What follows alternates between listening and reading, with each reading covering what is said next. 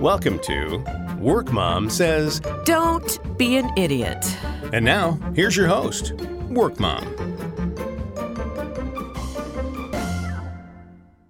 Hello, everybody. I'm Lori Jovest. Thank you so much for joining me for this episode of Work Mom Says, Don't Be an Idiot. I'm here to help you play the emotional contact sport of business and learn how to experience more success and less drama. So let's get started. Today, we are going to talk about Elon Musk. And my premise is that Elon Musk is not any smarter than you. Matter of fact, he's not any smarter than a whole lot of people. So I want to kind of hit on how our culture really elevates the wealthy and thinks that if you're a wealthy business person, you must be really intelligent. And we're seeing a lot of examples of that, a lot of examples of people in our country, in the US, being really impressed by really wealthy people and not realizing that maybe those people started out with a whole lot of money and maybe they aren't as smart as we think they are. And maybe if we didn't think everyone else was smarter than we are, we might try harder and do more new things and innovate more often, et cetera, et cetera. So a couple things. I had to do a SEO article for one of our clients about Elon Musk and how high is Elon Musk's IQ. And the reason that came up was because apparently that's something that a lot of people search for. And they wanted to get some Google juice from that question. How high is Elon Musk's IQ? Is he, how smart is he? All those kinds of questions. So I was given the opportunity to go out there and dig into Elon. Who is he? What does he do? Why do people love him so much or hate him so much? I guess he's got like a personality that you either love him or hate him. And how smart is he really? And what I came up with was that Elon has an IQ of 155. Yay, Elon. That is amazing. That's a genius level IQ. And the average person's IQ is about 100. So that's telling. People think Elon's really smart. Elon's pretty smart. However, a couple of things to talk about. Elon started out with a whole lot of money. Elon comes from money. There's money in the family. There's emerald mines. A lot of the money he's made has been through buyouts, purchases, investments in companies where people were already making great things happen, like, PayPal, Tesla. He hasn't invented anything, I guess you could say. So when you think of Elon Musk, don't think of him as being like somebody who's really innovating. He works really, really hard and he's obviously smart. But he's not necessarily that much smarter than the average C-level executive. And so let's talk about what that means to you. Most of you, if you've listened to this podcast before, I have a 24-year-old son named Kyle, who is a graduate from the University of Michigan. He graduated in 2020. He's out there making a really happy life for himself. Very proud of him. He's very happy. And he went to some really high-performing schools when he was starting out in third grade. And that's great. I love being surrounded by high performers. So I really kind of wanted my son to be surrounded by high performers because that gets you in the mindset of becoming a high performer. And Kyle always felt like through the magnet school he went to from 3rd through 8th, at the high school he went to International Academy, he always felt like he was going to school with people that were really, really smart. And that meant that he wasn't quite as smart because he wasn't the fastest kid on the math quizzes. And he had to plod along and do some work to get things to reach certain goals. As he watched some of his, fellow students that just zipped on through everything. And yeah, they studied, but they just naturally seemed to have this habit, or this ability to succeed. So he came out of college a little concerned, like, he went to University of Michigan, another high performing school. Mom, I just don't know what it's going to be like out in the work world because I am not that high performer.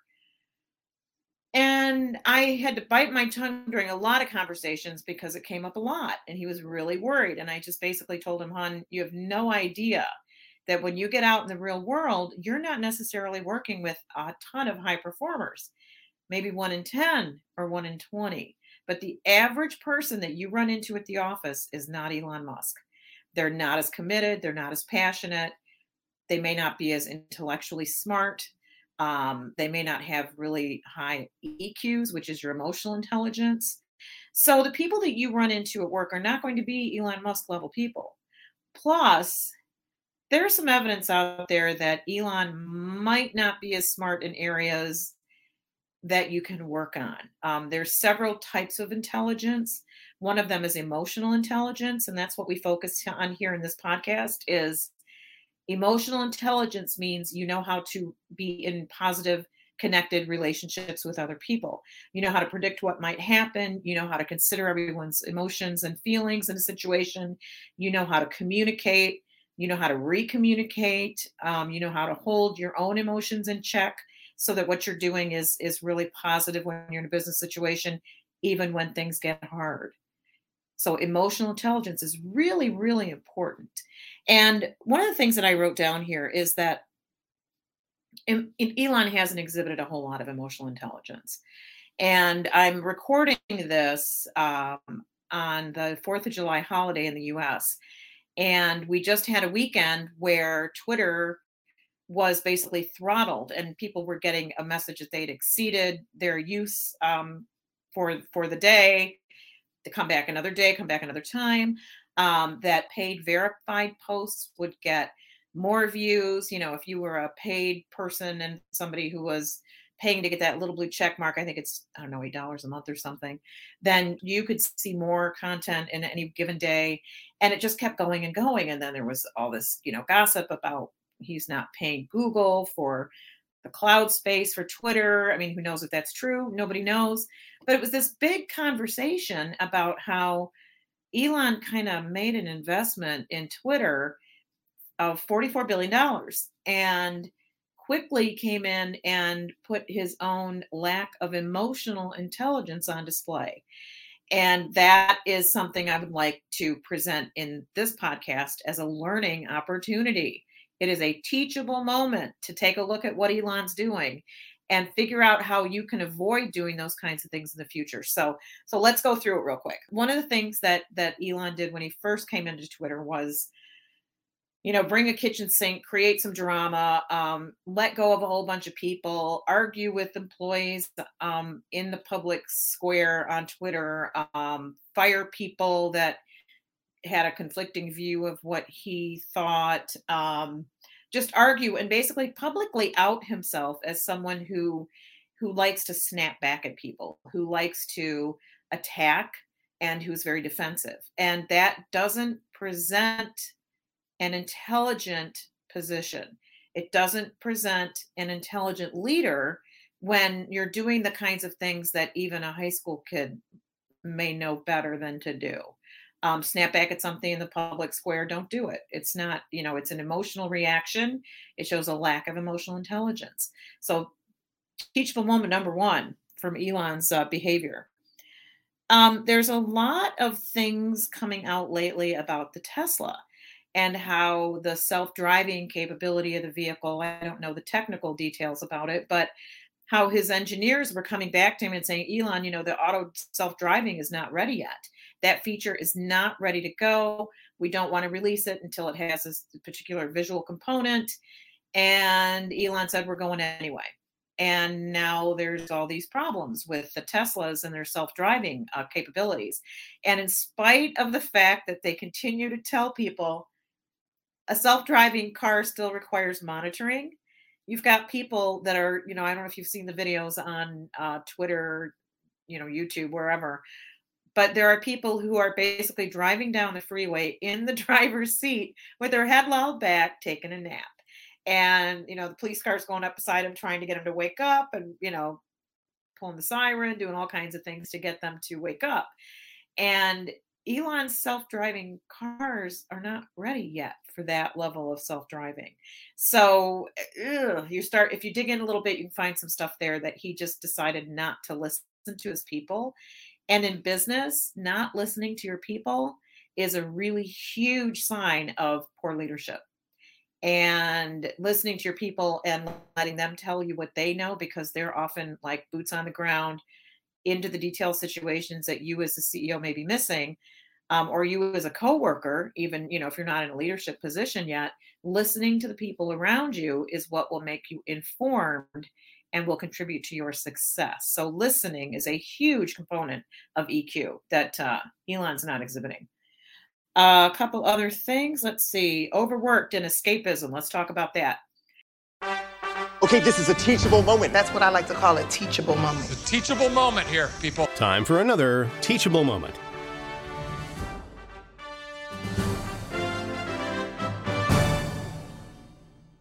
I just read last week that Elon gives himself 7 hours a day to sleep, shower, do everything else besides work. So he is a 17-hour-a-day worker. He wants all his people back in the offices, back in the plant, and he is, committed and passionate, and he sleeps at work. I think most professional psychologists and medical professionals will tell you that if you don't give yourself a break, your brain is not performing at the level that it needs to for you to be successful. Maybe Elon's 155 IQ only, denigrates down to 240 when he hasn't slept or he's not giving himself any downtime. But if you've ever gone through a really extended busy time, maybe while you were studying for finals, or you have a huge presentation due at the office and you are just pounding on that keyboard, getting things done, but you're up till 3 a.m. and then up the next morning at 7 and you just keep going, your brain will start to shut down and your physicality may even start to shut down. You will not be as healthy, you will not function as well cognitively. You will not be as well rested. You will not be as calm and able to handle your emotions as you would be if you gave yourself enough time to rest, relax, and then get back to work, because it's really important. It's important for your success in the office. It's important for your success in life. So a couple more things. Let's see. Some of the things that I think are really interesting that he does really well. Again, more teachable moments. This podcast is just loaded up with teachable moments. Mr. Elon is incredibly fearless. And when you're fearless in business settings, you will take more risks. You will ask for more because you won't be afraid of the no. You will just take more chances. You'll be more innovative. You'll have those difficult conversations. You'll ask for things you want that you're not sure if the other person's going to say yes. Being fearless is something that Elon obviously does really, really well. And it's something that you can cultivate. One of the mantras I have is feel the fear and do it anyway. Feel the fear and do it anyway. One more time. Feel the fear and do it anyway. Because things will come up that will scare you. But if you don't try, how do you know that you wouldn't have succeeded? And the only way to succeed is to take risk. Risk is really important to business success. So a couple more things. Elon has a really high failure tolerance, obviously. They just shot off a rocket. SpaceX shot off a rocket, I think a month or so ago, and it went up in the air and exploded. And they were like, yay, look at all the things we learned. And they didn't complain or come out with any negative press really about the failed launch. They were very optimistic and said, hey, we got it off the ground. We got it up to a certain height. And now we go back and figure out why it crashed or why it, burned out. So having a high failure tolerance is really important. I have a really great friend that put on an event a couple weeks ago and very few people showed up. I mean, she got a venue, she had food, very few people showed up. The people that showed up were very important people. And so when we talked about her event the next day, there were 3 or 4 of us on our accountability call in the morning. And what I suggested is she's building her failure tolerance. She had an event and 2 people came and it's all downhill from there, meaning it will only get better. What did she learn? And we talked about unpacking it and looking at why that might have been. A lot of times when you do online registration for events, people don't take it seriously. If you don't charge for the event, people may not feel bad about canceling at the last minute. It was in the summer in the evening. Is there a better time to have it? Are people more used to those kinds of events being on Zoom? So we kind of unpacked it. And basically, what she learned was how to increase her failure tolerance. And that's important to success. It's also very important to EQ because when you take a chance and you ask for something, you may get a no. Or when you try something new, you may fail spectacularly. You may fail in such a big way that you lose a lot of money. It happens, but you don't know how successful you can be if you never try.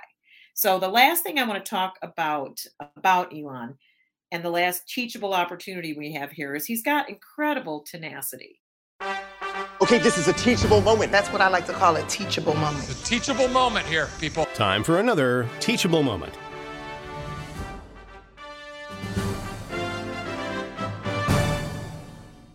Tenacity is a skill, or I don't know if it's a skill or a talent or a mindset, but it basically means you never give up.